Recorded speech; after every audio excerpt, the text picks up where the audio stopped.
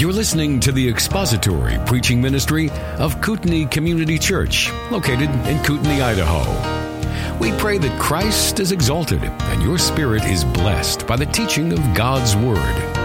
For more information about Kootenai Church, please visit us online at kootenaichurch.org. So let's open reading Daniel and then we'll pray. Verse 13, Daniel chapter 7. I kept looking in the night visions, and behold, with the clouds of heaven, one like a son of man was coming. And he came up to the Ancient of Days and was presented before him, and to him was given dominion, glory, and a kingdom, that all the peoples, nations, and men of every language might serve him. His dominion is an everlasting dominion which will not pass away, and his kingdom is one which will not be destroyed. As for me, Daniel, my spirit was distressed within me, and the visions in my mind kept alarming me. I approached one of those who were standing by and began asking him the exact meaning of all this. So he told me and made known to me the interpretation of these things. These great beasts, which are four in number, are four kings who will arise from the earth. But the saints of the highest one will receive the kingdom and will possess the kingdom forever, for all ages to come. Then I desired to know the exact meaning of the fourth beast, which was different from all the others, exceedingly dreadful, with its teeth of iron and its claws of bronze, and which devoured, crushed, and trampled down the remainder with its feet. The meaning of the 10 horns that were on its head, and the other horn which came up, and before which 3 of them fell, namely that horn which had eyes and a mouth, uttering great boasts, and which was larger in appearance than its associates. Let's open in prayer. Lord, it is our incredible delight and glory and restful thought that you will be given dominion forever, and that dominion will not be taken away. We look forward to that day when every wrong will be made right, and when no more wrongs will be made. That we won't have to wait generations for bad things to be undone, because you will have taken care of everything. It is your Son, the Lord Jesus Christ, who has made it all so, and has presented to you a bride spotless. Let us be that spotless bride and live out in the world today in a manner that brings glory to the Lord Jesus Christ. We look forward to what you have to say to us in your word this morning, and thank you for it. In Jesus' name, amen. Well, what a week, huh? So I'm looking at this current victory in the Supreme Court. I was telling Jim about this, and I just kind of developed this thought a little bit, so I might be a bit spotty. But in 1914, in World War I, there was what was called the Christmas Interlude. And for one night, in a couple of spots more than one night, but for the most part, one night, battle ceased. And people celebrated Christmas. They shared a meal together. They played football, which is not football in Britain, by the way. It's soccer, but I guess they do use their feet. They played together. They commiserated together for a night, and then the next day they began killing each other again. Let us not lose sight of that. We live in a fallen world, and the battle will not end here until the Lord Jesus Christ comes and reclaims this planet for himself and reclaims all of eternity for himself. And I look forward to that day. But thankfully, we'll take whatever wins we can get if it saves babies' lives. That was not part of the book of Daniel. Yeah, that was Cornell 23:5 on page 1157. So we're going to pick up where we left off last week on chapter 7, verse 14. And I tried to think about how to give this particular verse more and more time, because it is such a wonderful statement. When the Son of Man is presented before the Ancient of Days. And Daniel chapter 7, verse 14, Daniel says this, and he says, "And to him was given dominion, glory, and a kingdom, that all the peoples, nations, and men of every language might serve him. His dominion is an everlasting dominion which will not pass away." Do you know what that means? What that actually means? It's, you know these girls that put curls in their hair and they call that a permanent? It ain't. This is. It's permanent, will not pass away, and his kingdom is one which will not be destroyed. All of men's kingdoms have been destroyed up to this point. They have been wrecked. Some of them survived a little longer. Daniel said they were given a little bit of extra time. They influenced the kingdom after them. But when Jesus comes and reforms and changes all things, all of the horrifying parts of men's kingdoms will be completely done away. They will not have any influence in the kingdom to come. It will be perfect, it will be forever, and it will be with him at the head, the Son of God. And so this is where it happens in Daniel. Jesus is given his final dominion, glory and kingdom. This is not an angel, as some have translated it. It's not. The body of saints, this is the Lord Jesus Christ himself, the Ancient of Days, the Son of Man, the Son of God, the second person of the Trinity, who is finally and permanently put in the position by the Father that he so greatly deserves. He has redeemed the elect. He has he's going to redeem the earth, and he's going to change. It all changes here. This is such an incredible verse just by itself. If we just read this verse and then went to sleep, it would be good enough. His dominion is a forever rule over all nations. And it's a rule over nations. The universe, yes, but here on this planet, nations. Psalm 72:11, and let all kings bow down before him. All nations serve him. They foresaw this. Revelation 19:5, John foresaw it. From his mouth comes a sharp sword, so that with it he may strike down the nations, and he will rule them with a rod of iron. And he treads the winepress of the fierce wrath of God, the Almighty.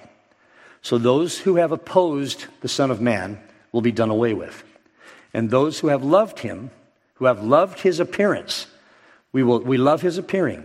Those who have loved his appearing will be elevated to the right hand of the Son of God, to the right hand of God. The dominion given to the Son of Man comes immediately after the destruction of the Antichrist. And it's permanent, glorious, and not one of suffering.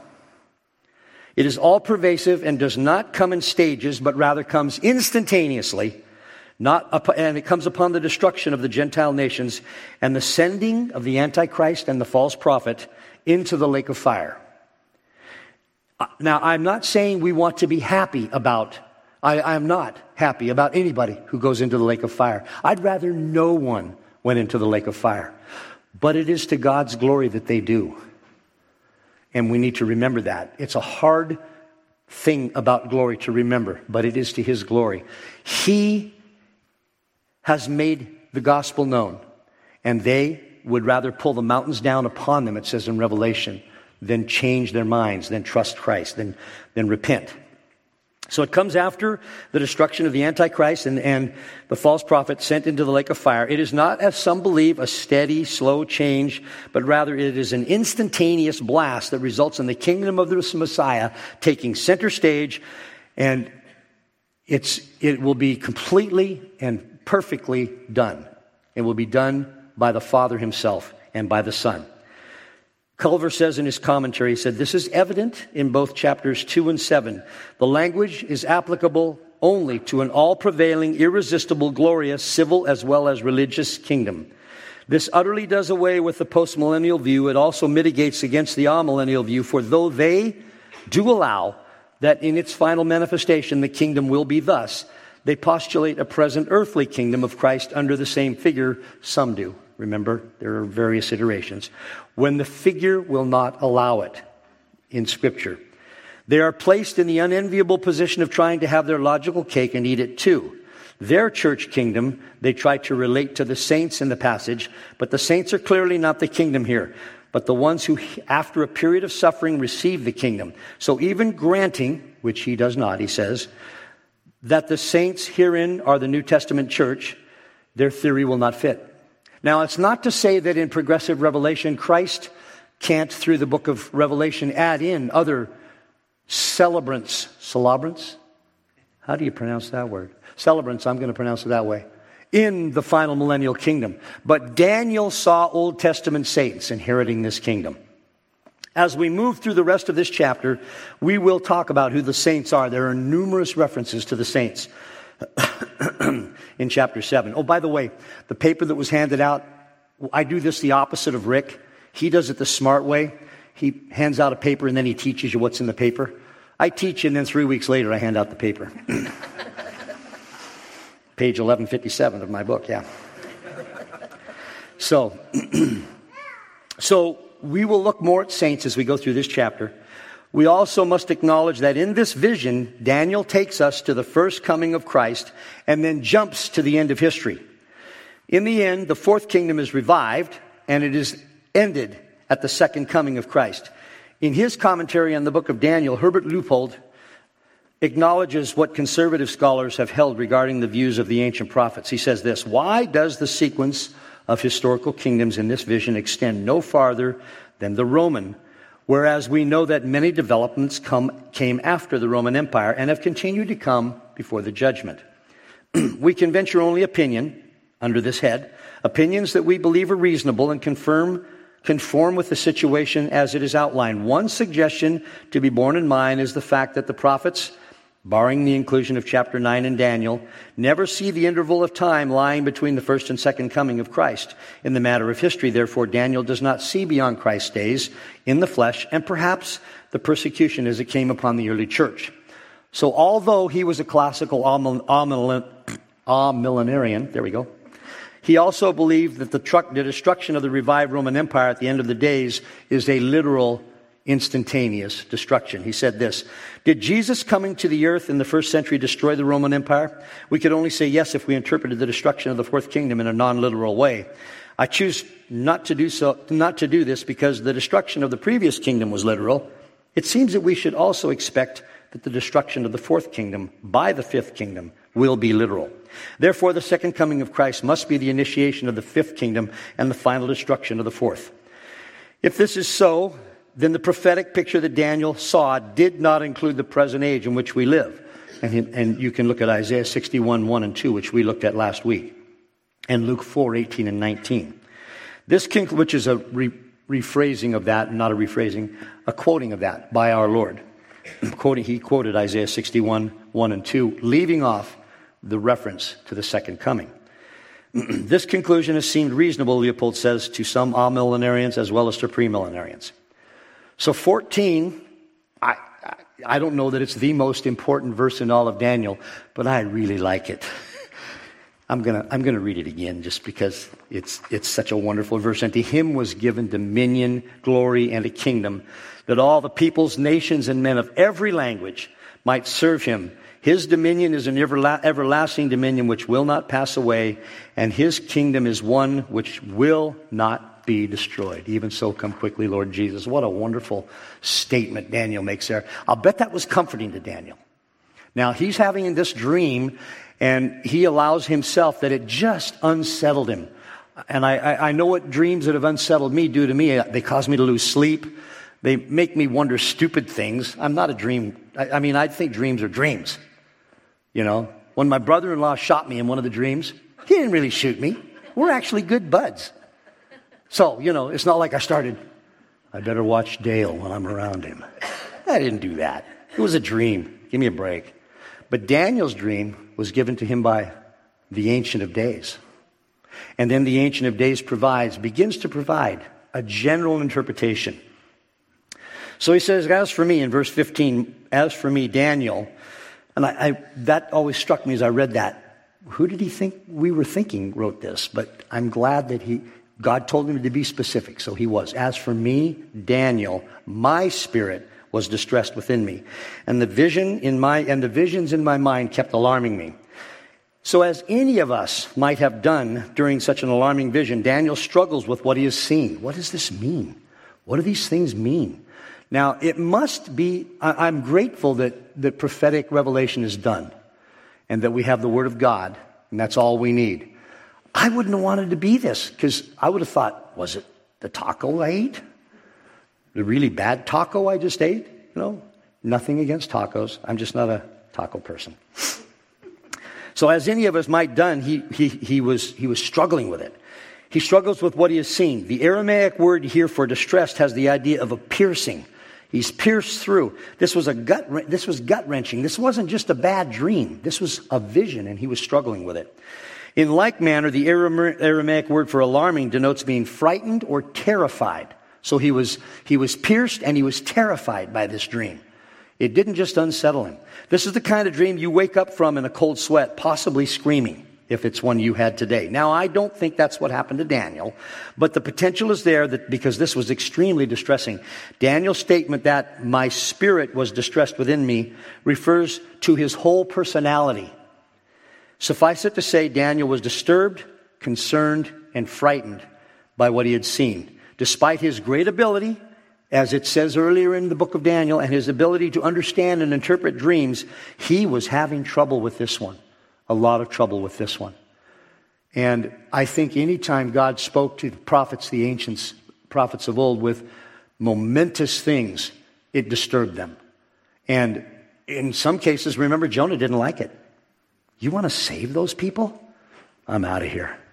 He did not like what God was going to do. I love that the Scripture paints the picture of humanity using humanity, warts and all. And it's not some fake systemic book that only shows the good side of humans, of which there is none. Okay, moving along here.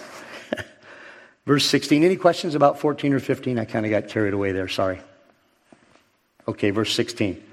I approached one of those who were standing by. Now, this is strange.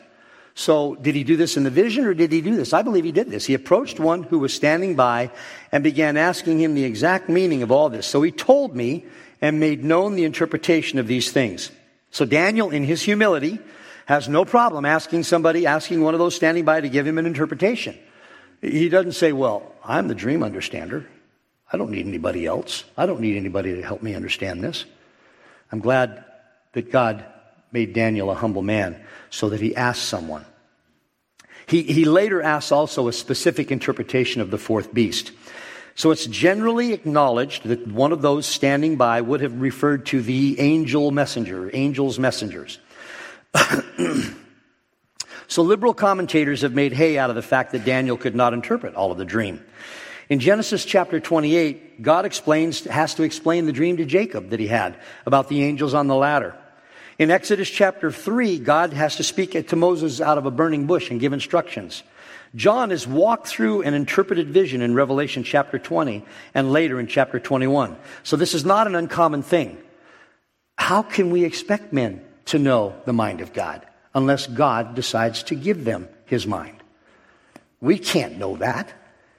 But I'm really grateful that God chose to speak through one of these messengers and give Daniel an interpretation. Daniel was asking for the truth of the things of which he saw, for this is what the word's exact meaning denotes. The Aramaic word there is to get at the truth, to understand the truth of something, the underlying truth of something. And that's what Daniel's looking for. Any questions? Daniel was a humble man all through his life. Verse 17.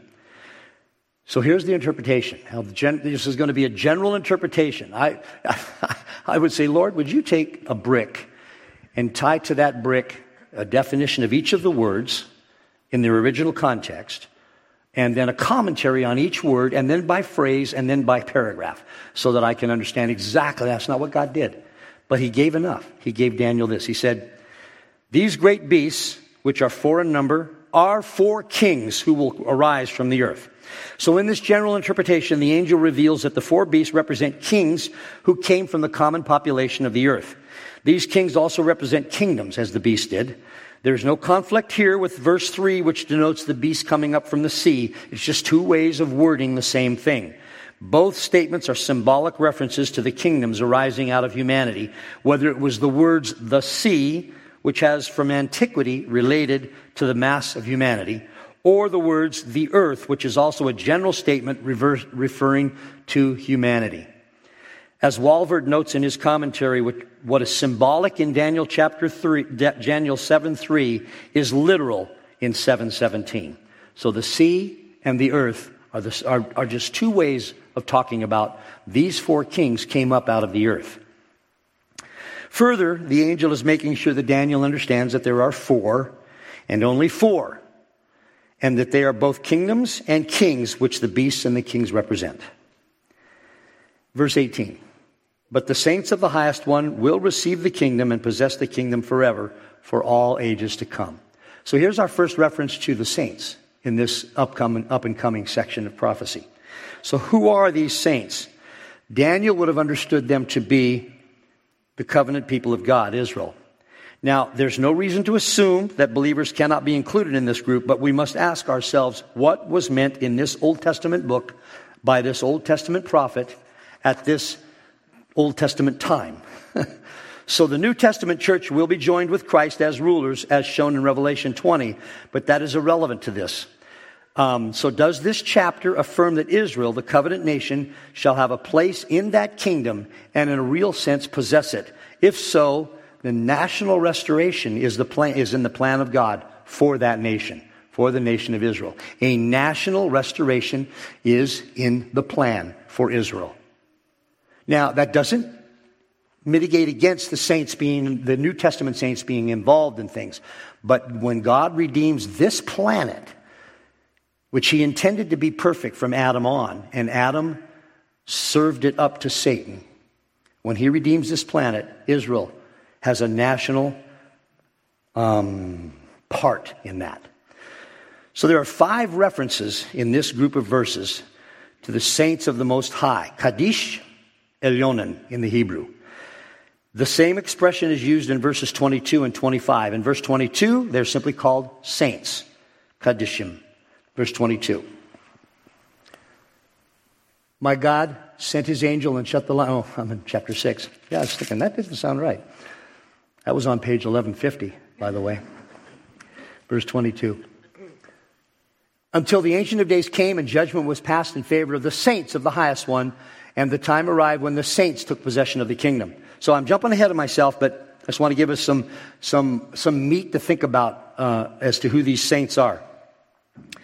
The people of the saints of the Most High, Am Kadesh Elyonan. Those are all the same Aramaic words. To one versed in the Old Testament scriptures, these can be understood in only one fashion, of the covenant nation Israel. Consider the evidence. The Hebrew adjective equivalent to the Aramaic Kadesh, saint, is kadosh. Now, I'm not a linguist, but I found this interesting as I read through this. In Exodus chapter 19:6, it is used of Israel and of Israel only in her peculiar relation to God as the covenant people, his covenant people. In Leviticus chapter 20, verses 7 and 26, it is used in the same sense, as also in Deuteronomy 7:6 and 14:2 and 21, for those of you who are interested. The Hebrew noun Kodesh is also equivalent to this Aramaic word and is used of Israel and of Israel only in this special sense of describing a people peculiar to God. This use appears many times. However, one need look no further than the book of Daniel itself to find who the saints or the holy people are. Chapter 8 may contain eschatological material viewed in a typical fashion, but most interpreters of every school of eschatology unite in regarding it as primarily a prophecy of the conflict of the Jewish people, this is chapter 8, with the Greek kingdom of history, especially as it developed between the Jews and Antiochus Epiphanes. So this is the conflict between the Jews and Antiochus Epiphanes, who was did a horrible thing. I believe he sacrificed a pig on the altar of God. Now in verse 24, let's read that. As for the 10 horns, out of the kingdom 10 kings will arise, and another will arise after them, and he will be different from the previous ones and will subdue 3 kings. The Jewish people are called by the name Am Kedoshim. In the English versions, translated the holy people, but in the Hebrew, literally, the people of the saints. This is as near a linguistic equivalent of the name given to the people of Daniel in 7:27 as possible, which is, then the sovereignty, the dominion, and the greatness of all the kingdoms under the whole heaven will be given to the people of the saints of the highest one. His kingdom will be an everlasting, repeating, verse 14, will be an everlasting kingdom, and all the dominions will serve and obey him. So it's as near a linguistic, gotta find my place here. It's as near a linguistic equivalent as could be. The people of the saints of the Most High. Even Kiel, Leopold, and Young, who were at this time when I was studying, the documents I'm studying here were the leading advocates of amillennialism, think that this expression refers to the Israelites in chapter 8. Why then, he says, why then not the same in chapter 7? There is only one answer. It does not harmonize with their eschatological system. So Daniel chapter 12, verse 7 mentions the holy people, Am Kodesh. There also, as in chapter 7, they suffer for 3½ times or years. The correspondence with the suffering of the saints of chapter 7 for the same period of time in verse 7:25, if you read that, is unmistakable. Let's read that. And he will speak out against the Most High and wear down the saints of the Highest One, and he will intend to make alterations in times and in law, and they will be given into his hand for a time, times, and half a time. Same reference, the 3½ years, that there will be great suffering.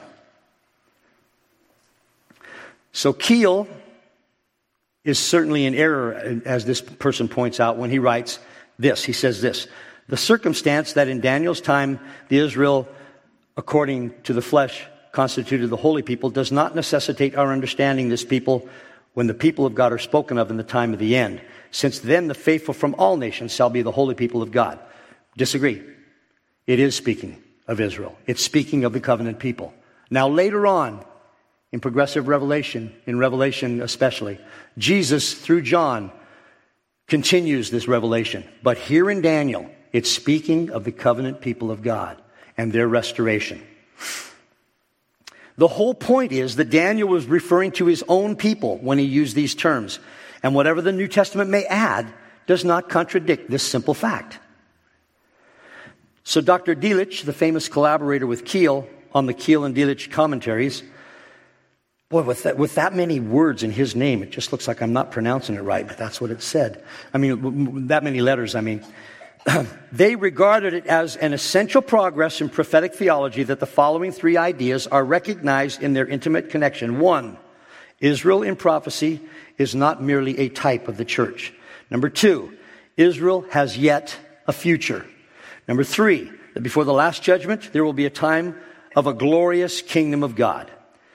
And with these words, I believe all premillenarians agree. So these facts demonstrate sufficiently that premillennialism, and only premillennialism, gives a satisfactory explanation of the prophecy of the 4 beasts and of the Ancient of Days, especially when we consider that we take it literally. We look at it literally. We look at the historical connections and the things that were said earlier, the things that are said later. So it's also important to notice that regarding this restoration of the kingdom to Israel, when the disciples asked Jesus in chapter 1 of Acts if he would restore the kingdom to Israel, he didn't say, you guys, you got it wrong. Actually, what's going to happen here is the saints have become the kingdom, and they will be whom the kingdom is restored. He didn't say that. Here's what Jesus said. Let me finish my little paragraph here. When the disciples asked Jesus in chapter 1 if he would restore the kingdom to Israel, he did not correct them and say, oh, but you err. The kingdom will be going to the church. No, he not only did not correct them, he affirmed their idea and just told them that it would happen, that when it would happen was not known to them, not to be known to them. Acts chapter 1, verses 6 and 7. So, when they had come together, they began asking him, saying, Lord, is it at this time that you are restoring the kingdom to Israel? But he said to them, it is not for you to know periods of time or appointed times which the Father has set by his own authority. And you know what? That's where I end today. I went a little fast, and I didn't cover a lot of ground, mainly because as I was studying this, I had to do a lot of reading to really thoroughly understand this. What is it about us wanting to be supplanting Israel? I'm trying to understand that. When, what is the purpose? What would be the purpose of that? And I haven't come to a good conclusion. So if there's any of you out there who may have thoroughly thought this through much better than I have, and I'm sure there are plenty, maybe you have something to offer there. But the point is, at the end, the kingdom is going to be handed to the Lord Jesus Christ. And he is going to dispose of that kingdom, dispose meaning do with as he will, as he chooses. I don't mean dispose, get rid of. I mean disperse, dispose, hand out, reward, send to this place, send to that, the goats here, the sheep here. Is it so important for us to be the church to supplant Israel, when rather we should be greatly excited and wonder at the fact that God is going to complete his plan. He's going to redeem the earth. He's going to cause the earth to be what it was intended to be from the very beginning, when he intended for it to be a perfect place for men to live, men and women to live. He's going to redeem all of humanity that has chosen, that has trusted him, that has repented and trusted him. And those who are not in that camp are going to be sent into the lake of fire. But Israel has a place. The church has a place. And we need not to mix those. And with that, I hate to end this early, but that's kind of how it worked out this week. It was one of those weeks. Thomas. Cornell, could you pray for 20 minutes? Can I pray for 20 minutes? Yeah. So the judgments that are to come, as that paper that was handed out, and like I said, I hand stuff out after we've gone through it.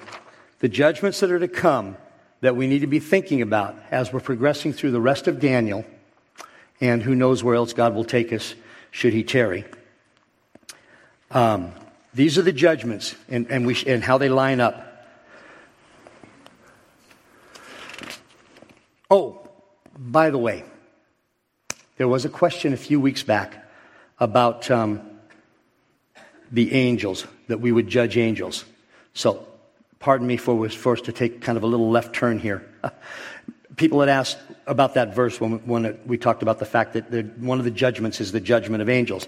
And it was asked what that judgment meant. And so I went back and looked up what I taught when I taught 1 Corinthians chapter 6. So it says in 1 Corinthians 6:3, do you not know that we will judge angels? How much more the matters of this life? And here's what we went through when we went through 1 Corinthians chapter 6.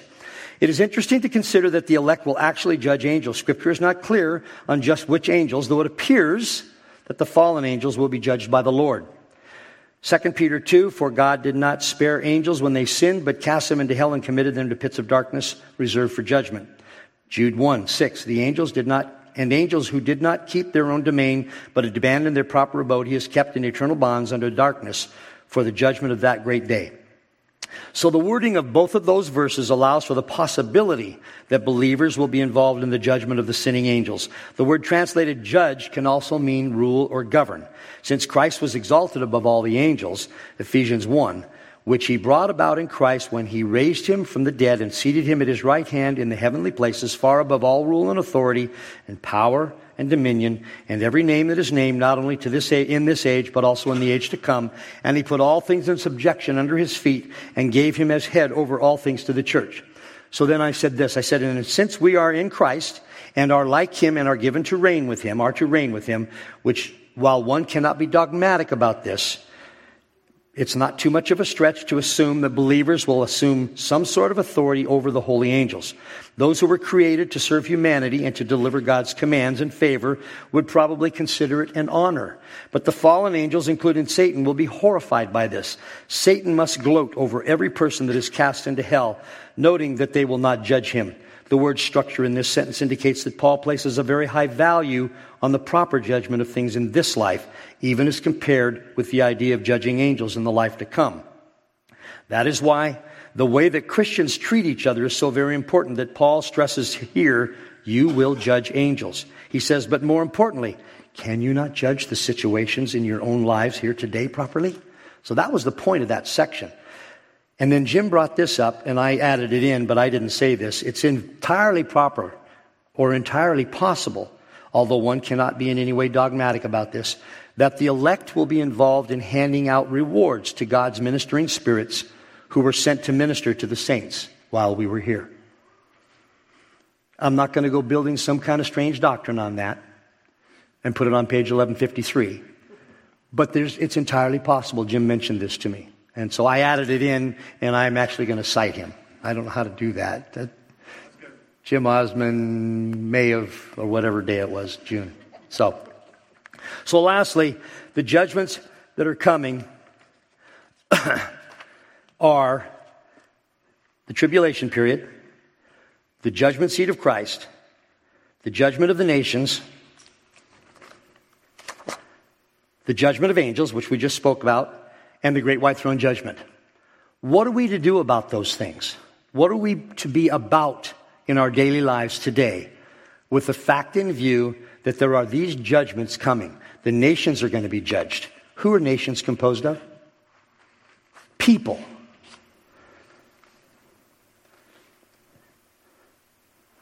The judgment seat of Christ. That is, resurrected and raptured believers will be judged for their works. Sin is not in view in this judgment. What is our responsibility with that judgment in view? What are we to be about with that judgment in view? The work of God. And when does that end? Pardon? When we're out of here. When we're out of here. That's a good way. Keep it up till we're out of here. The judgments of the tribulation period. Do you want any of your family to go through that? Assuming we're right and the tribulation saints, the saints will not be in the tribulation. It should animate us. These kinds of things are designed by God not just to communicate truth, but to animate us in His service, to do the kinds of things necessary to keep people from being judged that way. And then last, of course, the final judgment, in which the beast and the false prophet are cast into the lake of fire. The final judgment ends it all. And that's what's in view in chapter 7, verse 14, which we will read one more time. And to Him was given dominion, glory, and a kingdom, that all the peoples and nations and men of every language might serve Him. His dominion is an everlasting dominion which will not pass away, and His kingdom is one which will not be destroyed. Next week, I'll have a longer lesson. Thank you for your indulgence this week. Are there any questions or comments or commentary about page 1152? About Daniel chapter 7. Yes.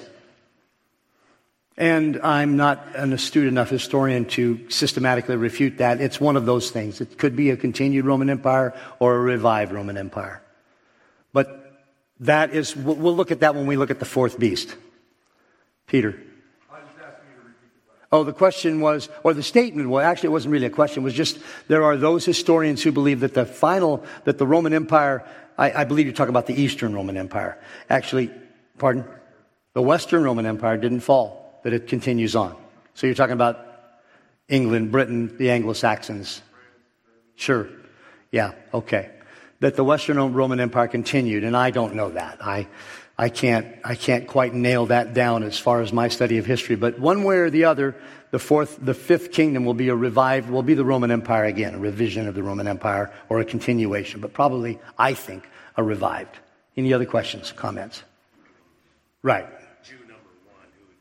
Christ. So you're talking about Romans 11, 17, but if some of the branches were broken off, and you being a wild olive were grafted in among them and become partaker with them of the rich root of the olive tree. Verse 18 answers that question. This is a concern about what I was talking about earlier. It's Paul's concern that the Gentiles would be arrogant about their new position in Christ. There's eschatological teaching here. But what Paul was primarily teaching here was what Paul always taught. Humility, love of Christ first, and moving people towards Christ. It says, do not be arrogant toward the branches. Who are the branches? Israel. Do not be arrogant. But if you are arrogant, remember that it is not you who supports the root, but the root supports you. Now, the original root, of course, we know is the Lord Jesus Christ Himself. But the tree that He created in Old Testament times, I'm getting all metaphysical on us here, is the nation of Israel. And we were grafted into that. Don't get on your high horse, is what Paul's saying here. Let's keep humble. It's the root that supports you.